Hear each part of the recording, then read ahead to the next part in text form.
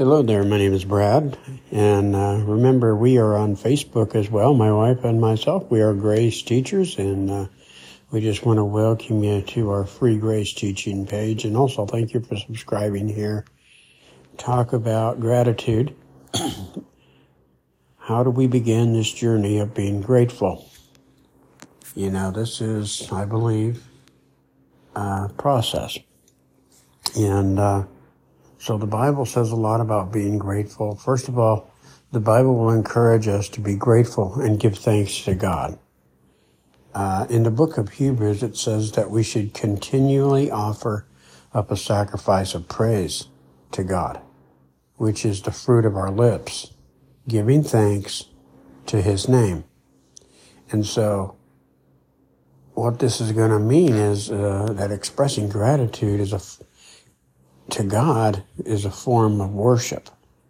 Okay, so what's going to happen is if we look at Colossians 2 verse 7,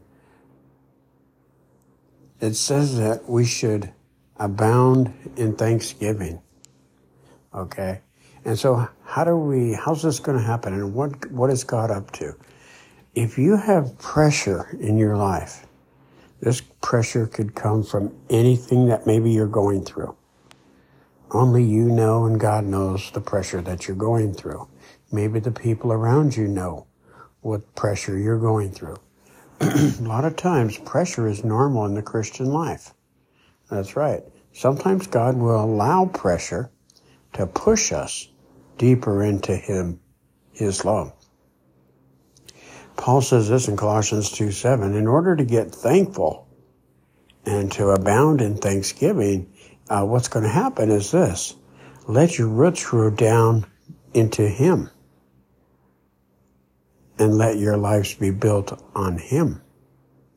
Then your faith will grow strong in the truth you were taught, and you will overflow with thankfulness. Notice there is overflow with thankfulness only after your roots grow down deep into Him.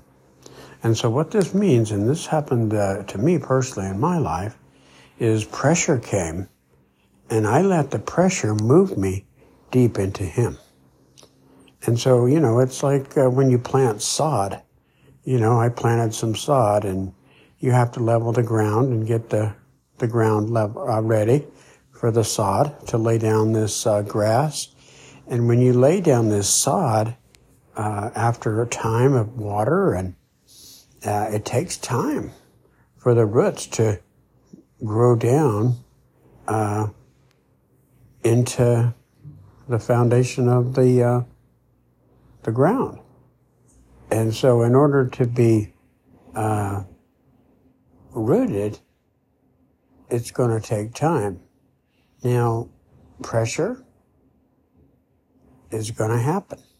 Paul said the normal Christian life was to be perplexed, to be pressured, and harassed, and all kinds of things. But remember, gratitude is a way for us to acknowledge and appreciate all that God has done for us. What has He done for us? Well, first of all, Jesus came and took all of our sins. And when we believed in Him, we are forgiven of all of our sins. When we accepted Him, we were placed in Him and made alive spiritually. This life that we were made alive with made us right with God, also connected us to God. And now, as children of God, we are led by the Holy Spirit and directed and guided and taught by the Holy Spirit living within us as children of God. So as believers, we are called to have thankful hearts and offer up our gratitude to God. Something I get in the habit of doing is giving God thanks for everything. How about today, we as believers just start thanking God for everything. Ephesians 5:20 tells us this: Always give thanks to God, the Father, for everything. Give thanks to Him in the name of our Lord Jesus Christ. Thank you. God bless.